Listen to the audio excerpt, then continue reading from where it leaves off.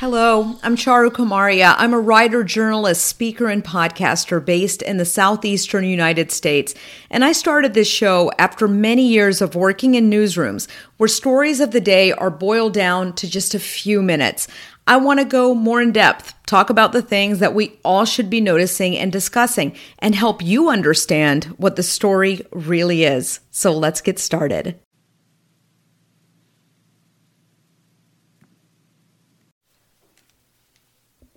Welcome to this week's show. My guest today is Jennifer Asteris, a game director at Us2 Games, where she directed Monument Valley 2's DLC, The Lost Forest, and is working on the next Monument Valley.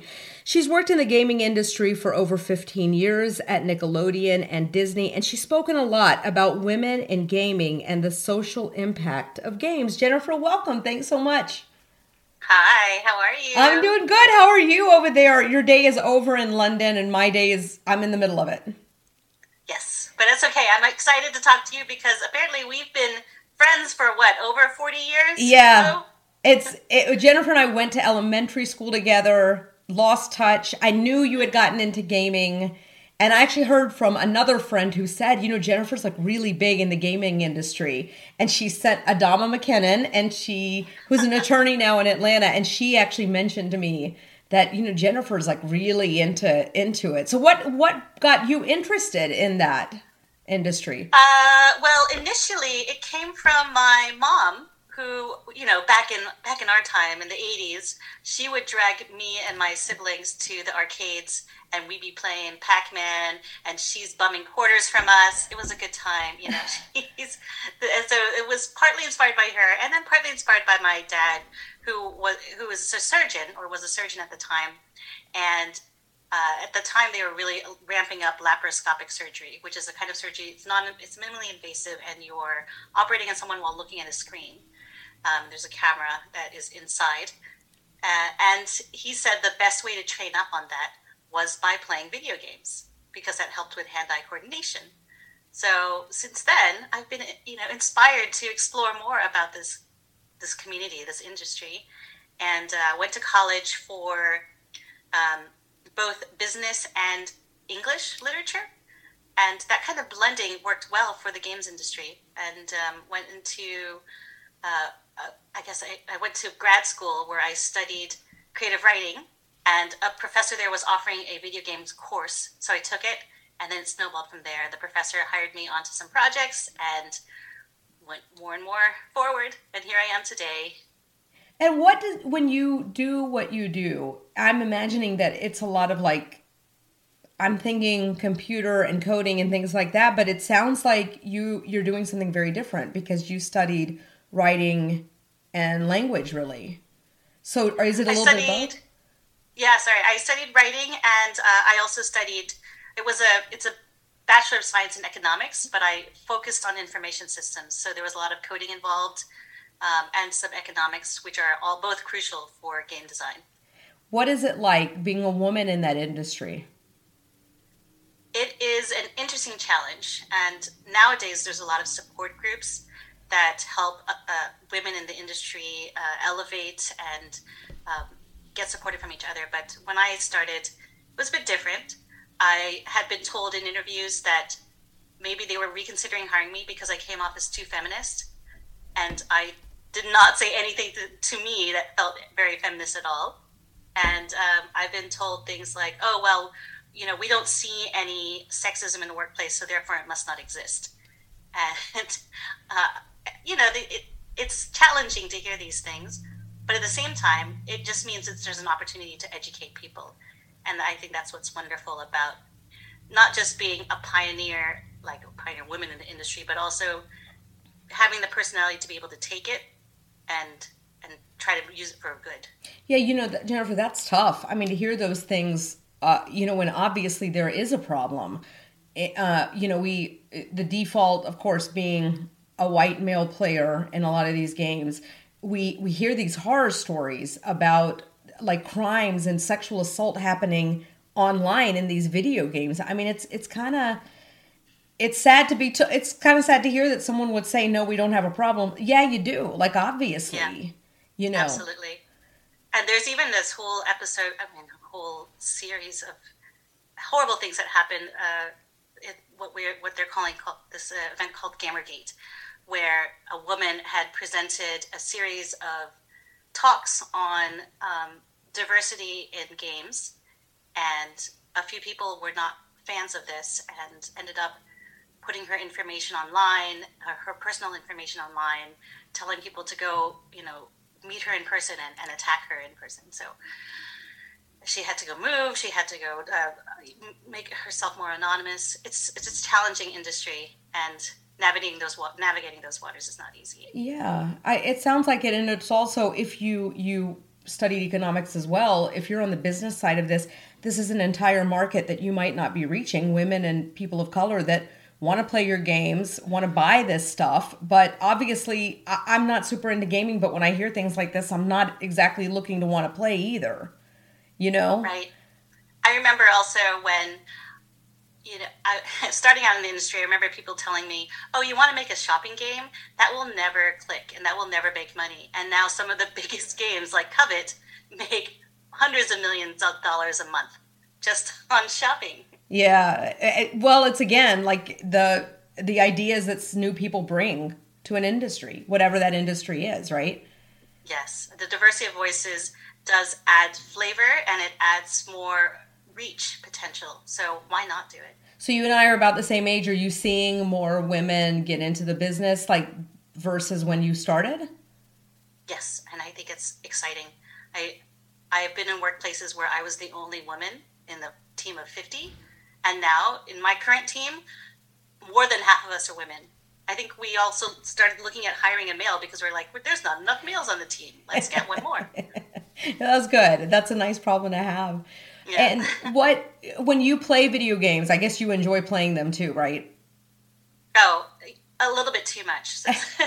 The whole family? Like you and your spouse and the child too? Yes, we play together now. I mean, I think we're focusing more on board games and card games, but still, that's a great way for us to collaborate and get together and talk each other. Which games do you like to play? So right now we're playing a lot of Bears versus Babies, which is an excellent card game. I highly recommend it. In terms of online, we play some Roblox together. There's just a lot of zany games in there, and just anything that lets us interact. I think that's important to me, is anything that doesn't just have a solo experience, but lets me play or paired play with my friends or with my family. I can name a few others if you're interested. I think Brothers is an excellent one. It Takes Two, Just Dance. So many games that are out there. I highly recommend playing them. I love Just Dance. I have played that one, and that is the closest I've come to wanting to get into this whole world. I just found that so much fun. What advice do you have for parents whose kids are into games, but they might not be as well versed as you are? Advice to parents who are into games but not as well versed? Well, they're not. The parents aren't, but their kids are. So how should they start getting it involved with like if like I have this issue a lot where my son will be, can I buy this? Can I buy this? And we've just said no across the board because we don't really know what we're dealing with. And I'm struggling enough. He got an Apple Watch last year because, he's going into, getting older and he does need a way to contact us. But this was a whole world for me to navigate technology-wise. So the video games, we've just been like, no.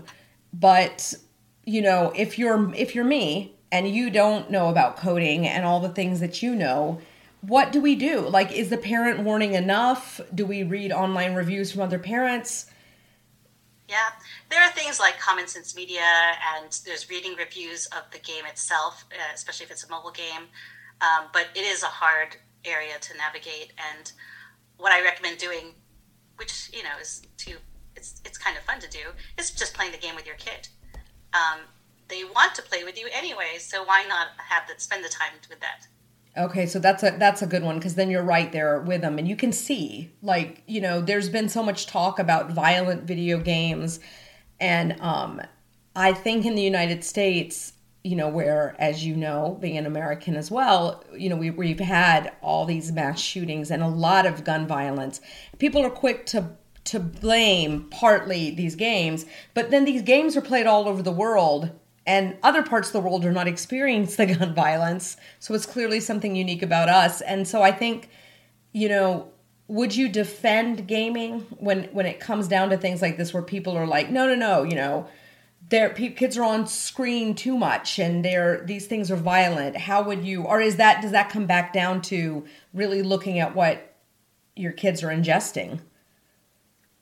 I will make a controversial statement, and I will say, yes, I blame gaming, I blame media, I blame entertainment, but it's because we have this responsibility as creators, and we have the responsibility to consider making a better place, consider making something that teaches positivity rather than negativity. So there are some games change behavior, and if you are making a lot of shooter games, they tend to encourage that kind of activity.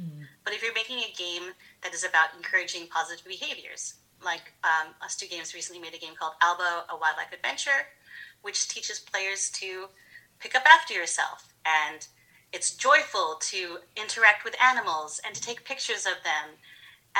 And I think the more that we have those games, the more that we can inspire positive activities. Oh, that's a really good way to look at it. So in addition to putting more women out there in that industry, in addition to different voices, people of color, there's also creating something different and really counterbalancing that and having some choices for a consumer.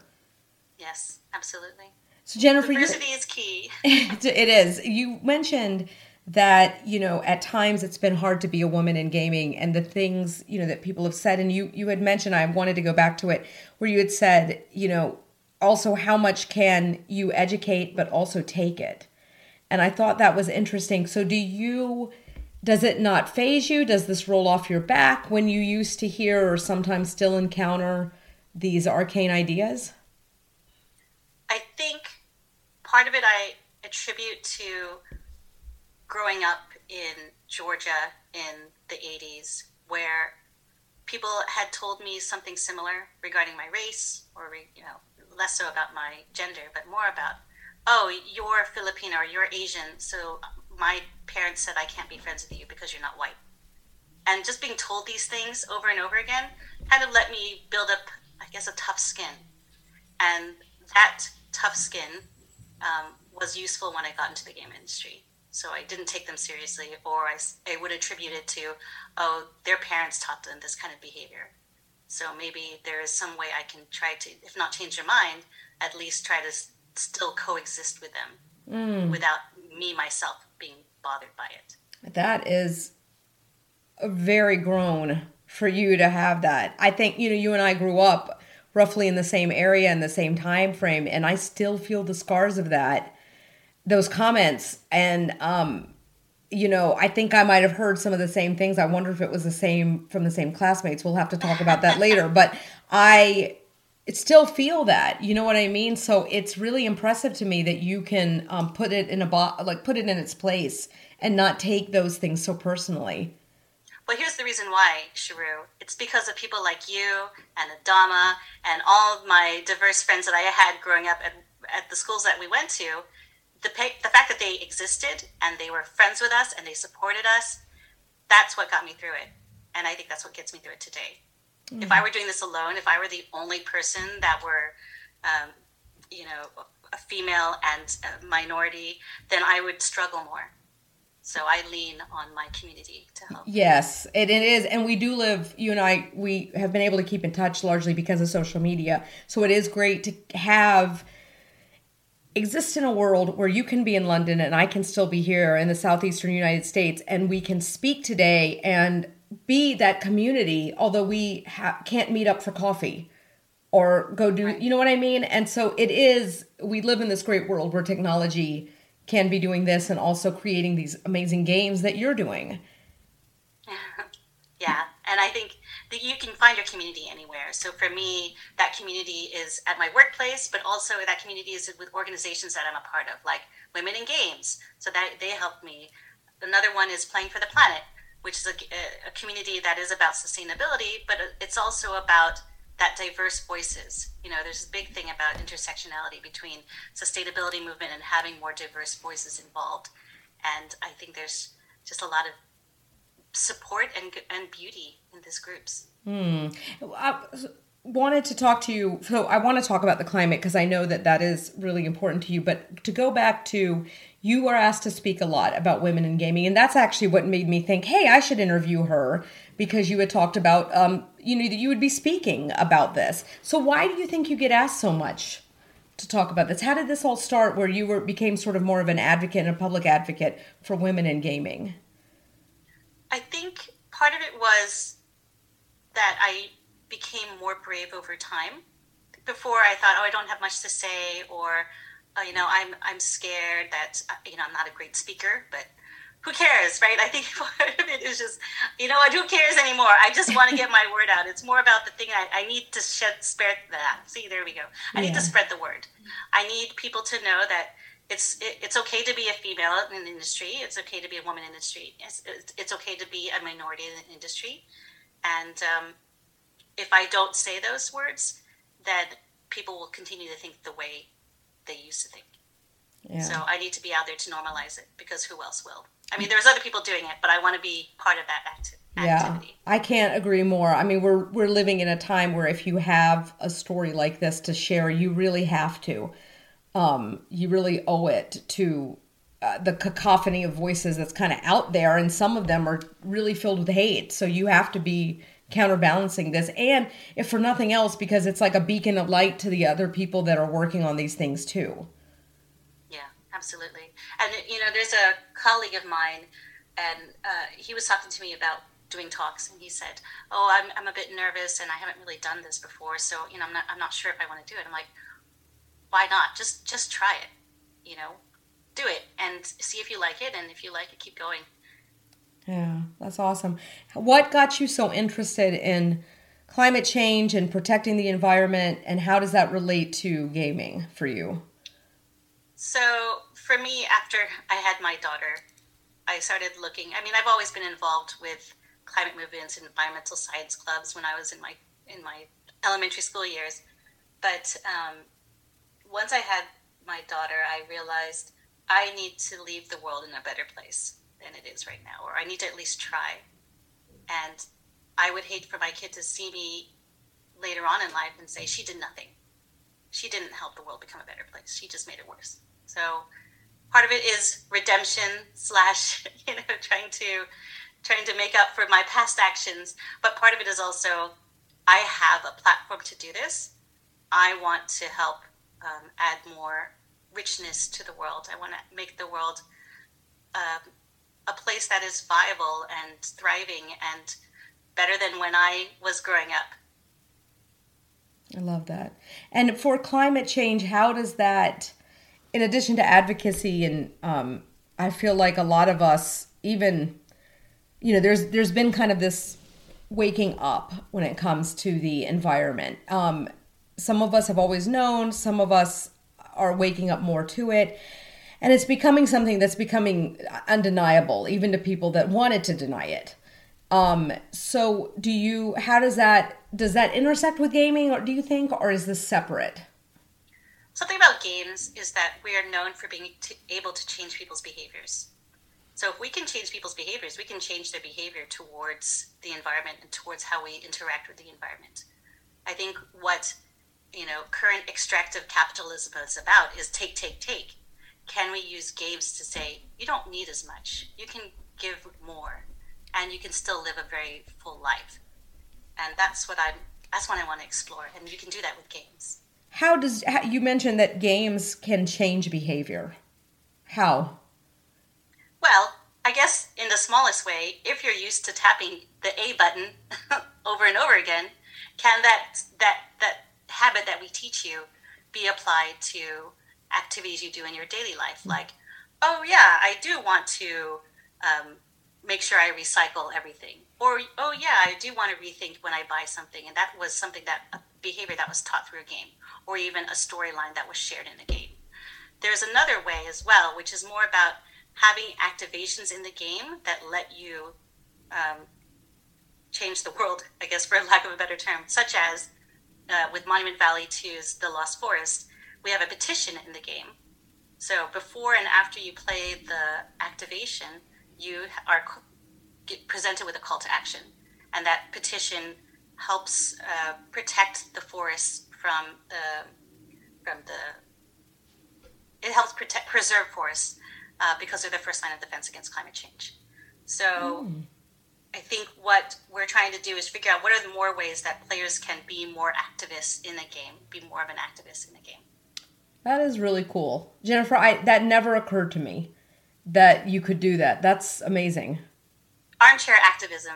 Why not? Well, anything, it's like all hands on deck with all this stuff, really. I mean, anybody that can do figure out where you can use your energy to best create the change. Yes. Right. Right. That's kind of where I'm at now is like, okay, where can I use my energy? Where is my energy just going to waste? I don't want to waste it. You don't have time. Is there anything that I didn't ask you that you wanted to say?